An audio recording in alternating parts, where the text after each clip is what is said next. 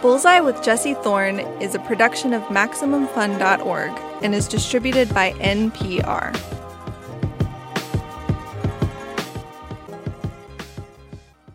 I'm Jesse Thorne. It's Bullseye.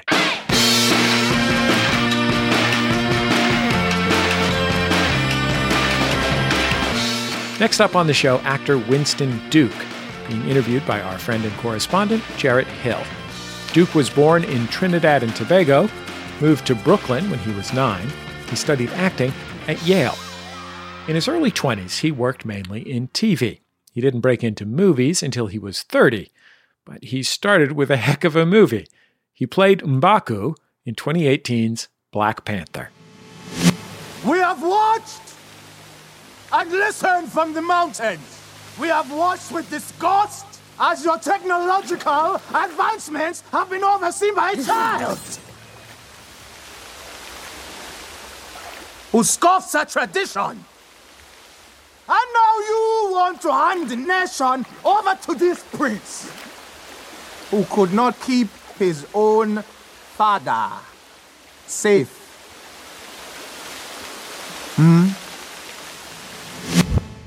He followed that up with an appearance in Avengers: Infinity War, then with a starring role in Jordan Peele's Us. When you see Duke in person, it's not hard to imagine him in a superhero film. He is a big guy, 6'5" and solidly built. He's already shooting the sequel to Black Panther right now.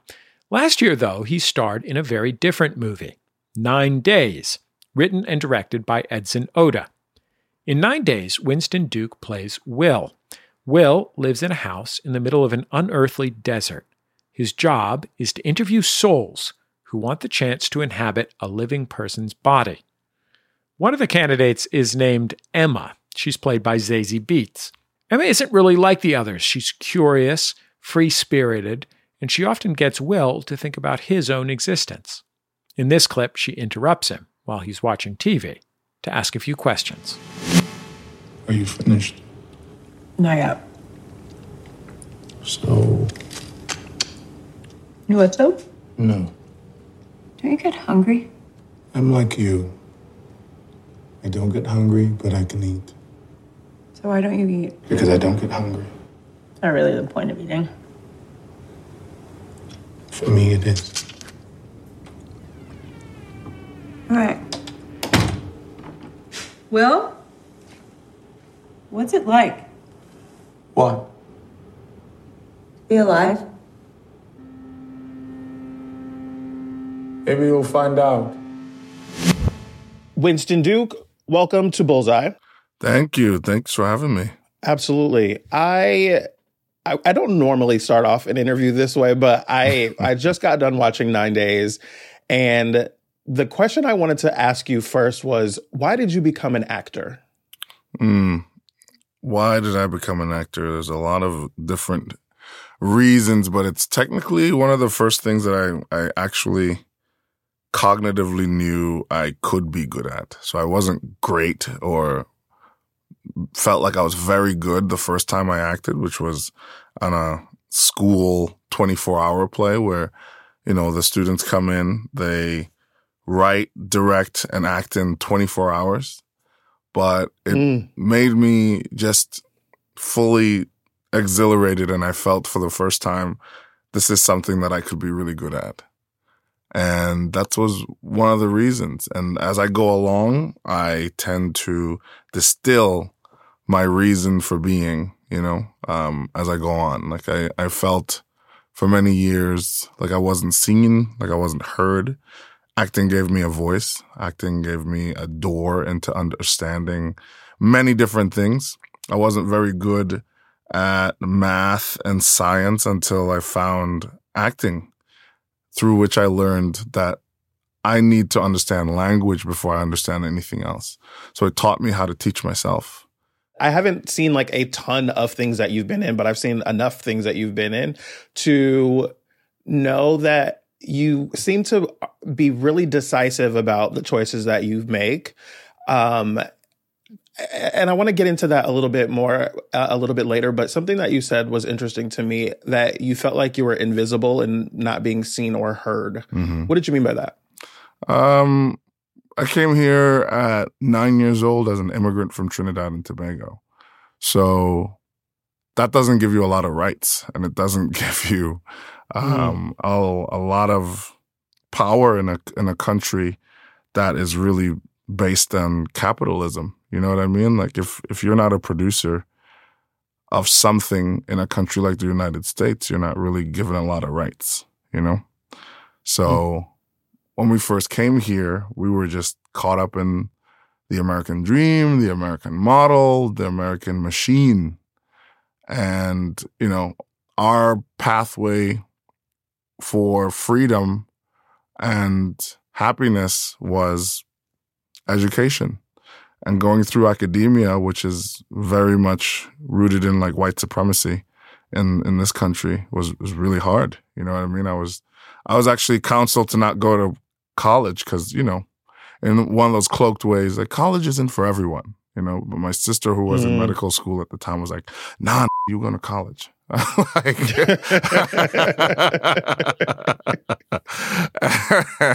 love that. She was like, "No, you're going to college. I don't care what anyone says." And she like filled out my college applications, found out about things like the EOP and the Educational Opportunity Program, and that's a part of the SUNY schools in New York. And we found a way into college because, like I said, before I found acting, my grades weren't great.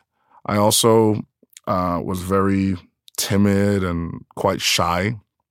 Had an accent, foreign kid, food smelled, all the tropes. You know what I mean? All the tropes.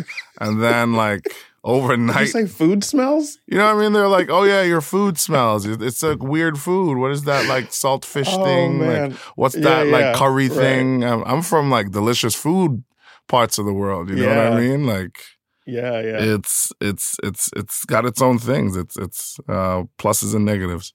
But yeah, it was quite the trek.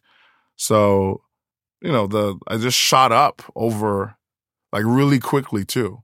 Before my voice even broke, I was about 6 feet tall, you know?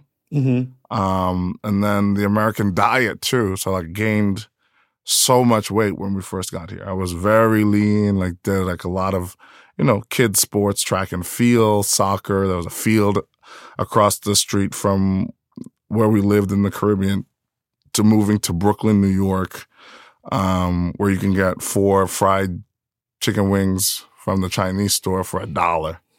My mother was like, "We live it," you know what I mean? Like, and you know, her way of showing love was for us never to be hungry. You know what I mean? So like, she was giving us everything by just feeding us, you know? But I shot up, I got really big really quickly. And then that came with its own things where I'm starting to get followed. Then when I'm trying in school, I'm being told I'm not very, you know, I wasn't very smart, this or that, you know what I mean? And it was a lot of different things that made me just retreat into myself. And I wasn't aware that I was doing that either. I wasn't aware those were the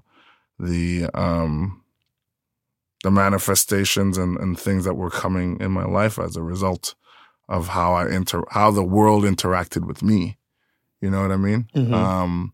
And before I knew it, I was, you know, second guessing everything I would say, trying to make myself smaller. I would hunch over a little bit to try to be, if you see any pictures of me before maybe 2004, I'm always like, I'm like here with it. You know what I mean? Like trying to fit in.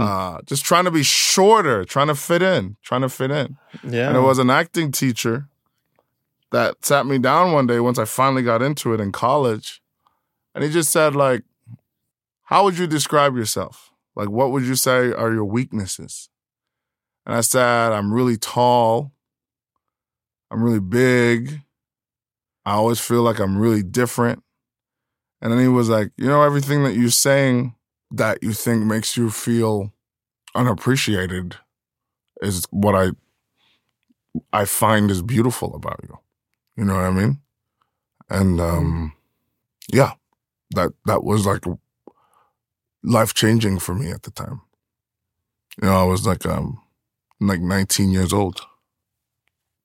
Before even getting to this interview, I wanted to talk to you about being tall, and I wasn't sure how I could possibly get there. Mm-hmm. And here we are. You talked about feeling invisible, but I know that as a tall person myself, I'm 6'3", you're 6'5", that it has an impact on your life and like the way you move around the world. And I've been dealing with my body a lot in the last year. Mm-hmm. This conversation obviously has brought something up for you. What's behind that? No, I mean, it's a struggle. Whether it's positively interacting with your body or interacting with your body in ways that feed your ego temporarily, it's still a reminder because, you're always changing, I would say, me gaining any kind of notoriety or becoming like a public figure, you then have this relationship with a public that believes that they own you, own your body, and are always looking for how they've conditioned themselves to see you. So if you don't fall inside that box that they've created for you, you're no longer you. And it's very, I followed Jonah Hill, and he has these conversations a lot. He's been doing really well with these conversations. And I don't think people would believe that someone like me, like a big, strong, very traditionally appearing Black male, would have some of these things, but, would be dealing with some of the same issues, especially when you're sexualized the way you are. When it's seen as something positive and that it feeds your ego. But whether it's the negative or the positive, outwardly appearing at least, negatively or positive, it's still a conversation about your body, and you're the one who has to live in it, So like it's always something that's like an ongoing conversation. And I think a lot more men deal with this. Men of all walks actually deal with it, but we just don't talk about it. I don't have conversations like this with my male friends. I've never had conversations like this with my male friends.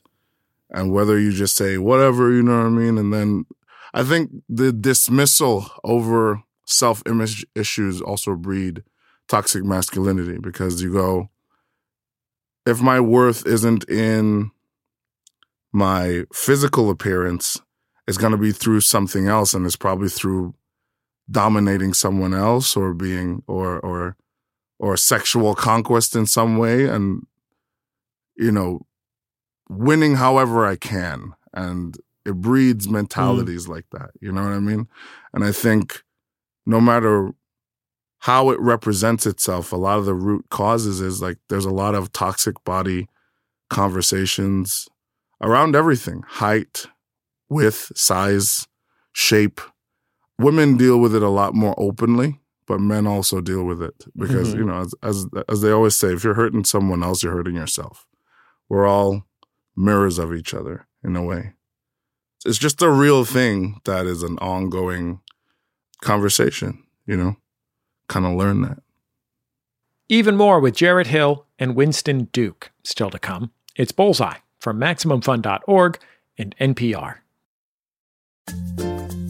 Are you feeling elevated levels of anxiety? Do you quake uncontrollably, even thinking about watching cable news? Do you have disturbing nightmares, only to realize it's 2 p.m. and you're up? If you've experienced one or more of these symptoms, you may have FNO, news overload. Fortunately, there's treatment. Hi, I'm Dave Holmes, host of Troubled Waters. Troubled Waters helps fight FNO. That's because Troubled Waters stimulates your joy zone. On Troubled Waters, 2 comedians will battle one another for pop culture supremacy. So join me, Dave Holmes, for two doses of Troubled Waters a month. The cure for your news overload. Available on MaximumFun.org or wherever you get your podcasts.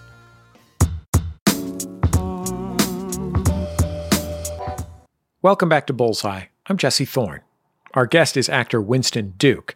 He plays M'Baku in the Black Panther and Avengers movies. He was also in Jordan Peele's Us, where he played the dad, Gabe. In the movie 9 Days, Duke stars as an otherworldly entity who interviews souls for the chance to inhabit a body on Earth. You can watch it online on iTunes, Amazon, or pretty much any other video-on-demand service. Duke is being interviewed by Jarrett Hill, entertainment journalist and co-host of the Maximum Fun podcast, Fantai. Let's get back into their conversation. I follow you on Instagram. You're in my feed, a few times a week, I think. And I feel like a lot lately we've seen you working out. Mm-hmm. Like you've been working really hard. Mm-hmm. I know you're in Atlanta right now. Mm-hmm. I don't know what you can say about what you're there. People know that. Yeah, we're shooting Black Panther 2. Right. Mm-hmm. And I've seen that transformation happening with just watching you work out a lot. And having just watched 9 Days, you're in a very different body as that character. Mm-hmm. Talk to me about the transition from one to the other and what that's felt like and what that's done for you. Because of my very present relationship with my body, I tend to like changing my body for the characters. If a character feels like M'Baku, if a character is living the life of Will but looks like M'Baku, it's not, it changes everything. So Will, I just didn't want Will to feel like a superhero. Will can't feel as if he is a person that has a good relationship with his body. You know what I mean? And I feel like that's like every relationship, energy goes where you put your attention, So Will's not a guy that works out. Will doesn't actually have a real relationship with his body. His relationship with his body is that he doesn't talk to it and he doesn't interact with it. He uses it as necessity demands in the moment, but that's it. And he doesn't really want to feel like a person. He would love to disappear. His relationship with his body is not the relationship that I would need for a warrior leader. So every time I do a character, I always try to imagine what are the footsteps that he's walking in and what's the relationship they have with their body. And that's usually one of the first things I do. Hearing how you approach your body as far as the characters that you take on really kind of syncs with what I've been learning about a lot of actors that I am in community with, that every piece of work that you do speaks to something that's happening in your life. Or it speaks to your life in some kind of way. I'm curious how Will spoke to you at that time in your life 2 years ago, I guess, when you shot this film? Well, the work that we do tends to speak to us in different ways at different times for different reasons. Very frankly and honestly, I was really just looking for something that would challenge me. When I read that script, I went on a journey in 3 hours of reading it. I would call that climbing the mountain because the character ends someplace completely different than where he started. And the audience is invited to be on that journey with him. So I climbed that mountain and I said, wow, where am I? This is amazing. And then I thought, if this could be easily played by a white man, a white woman, it could be easily played by an Asian man. It could be played by a Hispanic man. It could be played by anybody. But if it's played by me, there's so many freebies that come with me. Now it's a black character that there's a black intellect that's being interacted with on screen that we don't get very often. It's a black man that's going through a lot of psycho-emotional pain. Again, we don't really get to see that. And it has nothing, and he doesn't lash out through physicality, right? It's not, and usually if it shows black pain on screen, he's getting into a fight and he's this and he's that, and it's very much with the body. He was also not sexualized at all. I thought that was really interesting. He has a lot of relationships in the film, but none of them are romantic. I don't think we get to see that often enough to know that it doesn't always have to be. And when I saw all those things, I said, if that's my body that's telling this story, it's so much more complex, and that just comes free with me.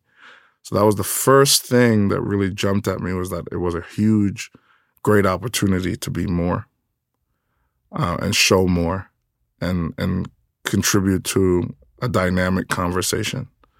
After that, while working on the character, it was a really short turnaround. We shot it in about 24 days, and just really going to the places where a character like Will lives in every day, which was a lot of self-deprecation, a lot of denial, a lot of darkness. He's a shadow character.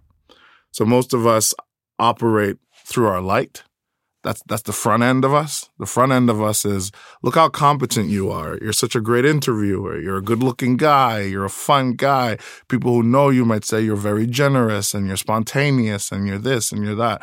Those are all your light, and we tend to interact with each other through our light. And then once people get close to us, if we give them that opportunity, they start interacting little by little with our shadows, because they're spending more time around us, and they're starting to see our insecurities and the things that we don't really want to show ourselves. So Will is actually, the way you see him most of the movie is his shadow. And it takes that last 5 minutes to finally see his light, and it explodes. What that was for me, and kind of confront it and live in it, sit in it hour after hour on set. You know what I mean?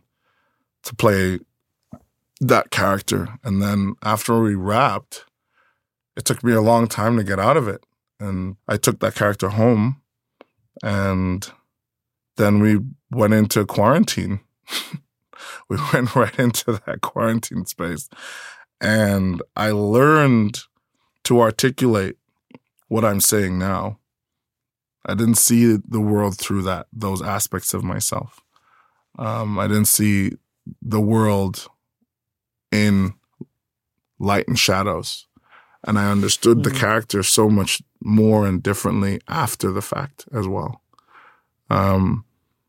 So, I would say Will has helped me truly understand myself and confront my own shadows and learn to incorporate them into myself with grace, so that I can talk about that first time that I was called beautiful and strong and appealing, by a teacher that meant me well, that wanted to see me grow. And understand what that meant, Like, Will has brought me a lot of self-acceptance, especially at a time when we spent a lot of time with ourselves. And we can do the thinking and the work. That's what the quarantine was for me, was to sit down and do a lot of thinking. I started therapy for the first time in my life after, thinking that was admitting that I had problems and admitting that I was weak, but finding out the reasons for why some of my hurt existed and why I do some of the things I do, how I interact and how I relate, how I am in relation to other people in the world, like how I relate to other people, how I am in relationships. And yeah, like Will brought me to therapy, and therapy's changed my life. So it's made me a lot more patient with myself, which means I'm a lot more patient with others. The gifts of Will just kind of keep unraveling as I go through. So it's not that it was something that I was thinking about when I picked the role, but the role instead kind of chose me and transformed me in its own way. I just finished a year of therapy with my own therapist, and it was a really transformative kind of process. And I feel like on the other side of that year, I'm just like completely different person than I was coming into it. It sounds like you've gone through something similar in your own life, and I'm curious, like, what are the dark things that you found that you're willing to share? Because I'm sure you don't want to share everything, but like, and how did you come through that to the other side of this now? It's an ongoing process. It's just an ongoing process. I always compare therapy to your consciousness being this dark room, you know, and you're up there by yourself in this room, stumbling over everything, and you have no idea what's really in the room. You have a sense of things that are in the room. You're like, oh, I think this is a couch over here. I don't know what's on the couch. I don't know the color of the couch. I don't know if it's a pullout. It's just a couch. I don't know what's over there. I think there's a desk over there. There's things on the desk. There might be a chair. I don't know. In the corner, there's some stuff. I keep bumping into that stuff and it crashes. It's real fragile over there, but I have no idea what the hell it is. Right? And then therapy is being in the room, turning the light on, and you go, oh, it's a blue couch. And it's these pillows are here, and I could sit. I could even lay down. Because before, I could get to the couch, but I could never make it back to the couch because I never knew where anything was orientationally in the room. Now I know there's a desk, and there's papers, there's staplers, there's even an envelope opener on that thing. I have more agency over here. I could do so much more. That's a little table in the corner, and the legs are real fragile. That's going to take a long time to fix, but now I know where that is, what it looks like, and when I invite people into my room, because you always invite people into your room, that's all the interactions, and you have no idea why anytime they walk over there, everything crashes and triggers you, and you're like, oh my God, right? So now I could be in the room, I could straighten the room up, I could say, hey, sit on my chair, please. I would love you to. Go over there. There's a stapler over there. You want to do some work? Please do that. Please don't go in that corner, right? You learn now to set the boundaries because you know what the things are. You know what the real delicate pain is. And you say, oh, I know now how to set these boundaries. I'm working on that area over there. That's a specific area. That's a real delicate table. One day when it's fixed, I would love for you to come and have tea with me over there, but please don't go over there. Over the past year, I've just been really learning what things mean, and it really started with that character, Will. It's just I've learned how to choose myself, and how to choose yourself is you have to create yourself. You have to build your own self, and not the self that you've inherited. I've been learning to choose myself by really making conscious choices on who that self is going to be in the world, you know? And that's been bringing me a lot more joy. I'll tell you that much. We'll wrap up with Winston Duke in just a minute. Stay with us. It's Bullseye from MaximumFun.org and NPR. Hi, I'm Annabelle Gurrich. And I'm Laura House. And we're the hosts of Tiny Victories. My tiny victory is that I sewed that button back on the day after it broke. We talk about that little thing that you did that's a big deal to you, but nobody else cares. Did you get that Guggenheim Genius Award? We don't want to hear from you. We want little bitty tiny victories. My tiny victory is a tattoo that I added on to this past weekend. Let's talk about it. My victory is that I'm 1 year cancer free.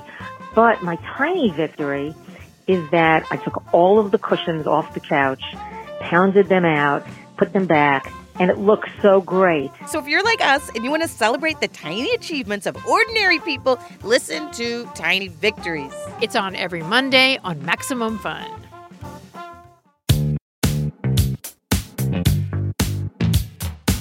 It's Bullseye. I'm Jesse Thorne. You're listening to our correspondent Jarrett Hill's conversation with Winston Duke, star of Black Panther and 9 Days. Let's get back into their conversation. I feel like I'd be remiss if I didn't talk to you about what you're working on right now with M'Baku and Black Panther 2. I'm not going to ask you the bad question of what can you tell us about the movie and like, what secrets can you tell us? Like, I'm not going to do that. I am curious about what M'Baku is doing in you now compared to what M'Baku was for you the first time. I mean, everything's a spoiler with this, so it's very hard to answer any other questions.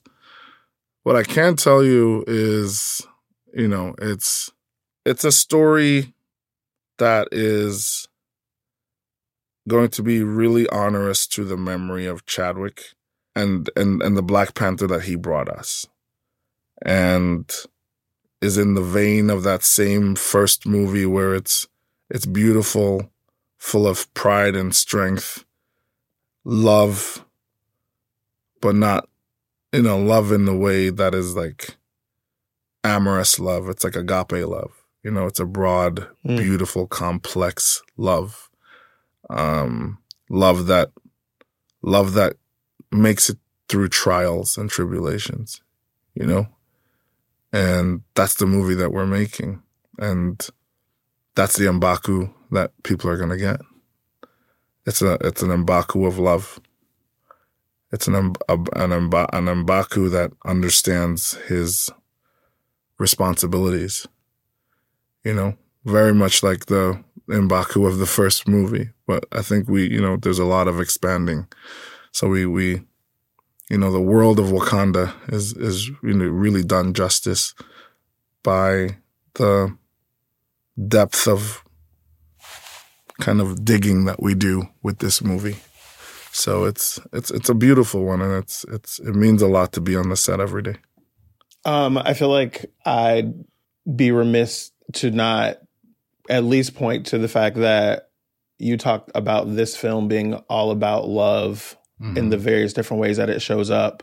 The initial question was about what M'Baku brought up in you, or is bringing up in you right now, playing him.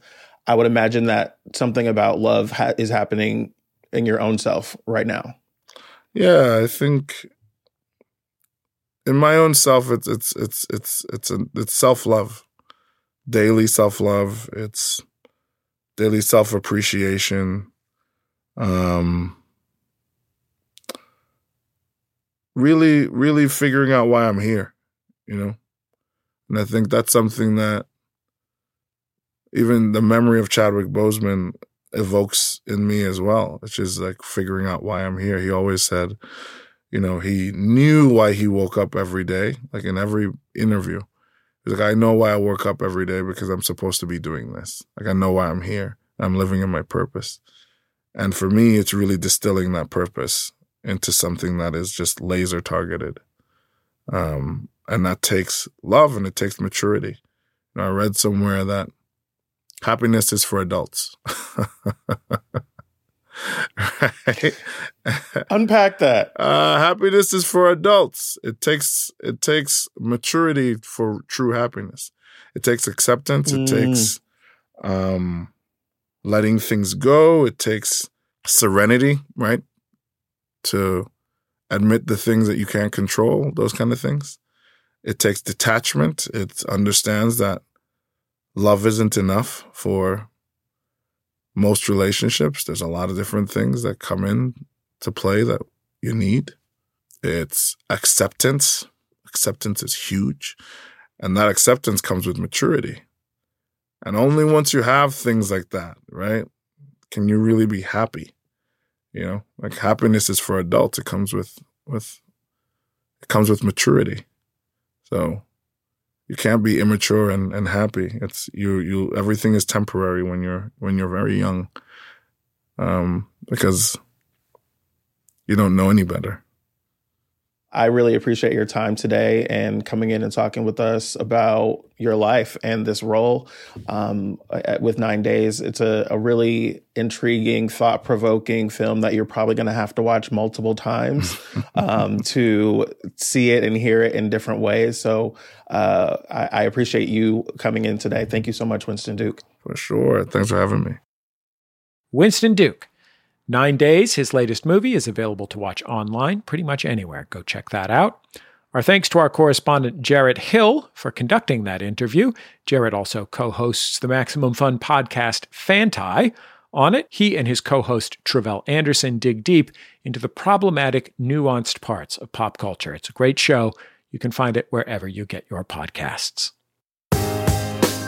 That's the end of another episode of Bullseye. Bullseye is created from the homes of me and the staff of Maximum Fun in and around greater Los Angeles, California, where just recently My son Oscar and I donned our masks and hit up the Peterson Automotive Museum, and in the underground vault tour, we saw a car with claw marks from the Black Panther himself. It's a lot of fun. Also one that Elvis shot holes into because he was mad it wouldn't start. Our show is produced by Speaking Into Microphones. Our senior producer is Kevin Ferguson. Our producer is Jesus Ambrosio. Production fellows at Maximum Fun are Richard Roby and Valerie Moffett. Our thanks to our departing pal, Casey O'Brien, who helped us for many years. Our interstitial music is by Dan Wally, also known as DJW. Our theme song is called Huddle Formation. It was recorded by the group The Go Team. Thanks to them and to their label Memphis Industries for sharing it. You can also keep up with the show on Twitter, Facebook, and YouTube. We post all of our interviews there. I think that's about it. Just remember, all great radio hosts have a signature sign-off. Bullseye with Jesse Thorne is a production of MaximumFun.org and is distributed by NPR.